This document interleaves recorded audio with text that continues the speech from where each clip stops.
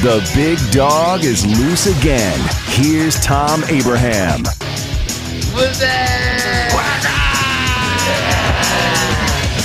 So we've got a Final Four in the NFL playoffs, and some are calling it the Final Four to end all Final Fours.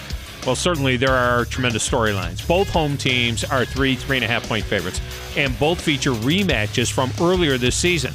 The Chiefs lost a 43-40 shootout in Foxborough when the GOAT passed for 340 yards.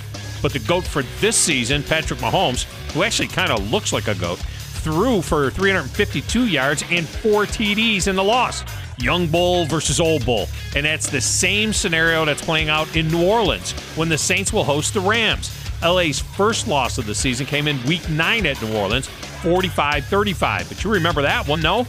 The Saints rolled out to a 35-14 lead, only to see the Rams come storming back with 2 field goals, 2 touchdowns, and then a dramatic 2-point conversion to tie the game at 35. Then Will Lutz hit a field goal to put the Saints up 3 before Drew Brees hit Mike Thomas with a 72-yarder to ice the game with 3.5 minutes to go.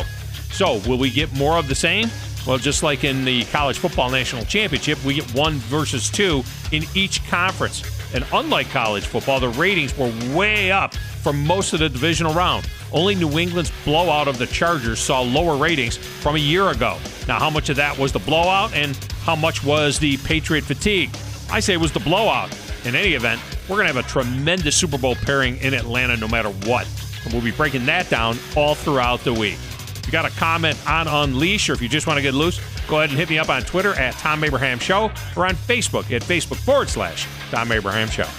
Listen for Thom Abraham throughout the day on 97.7 The Zone.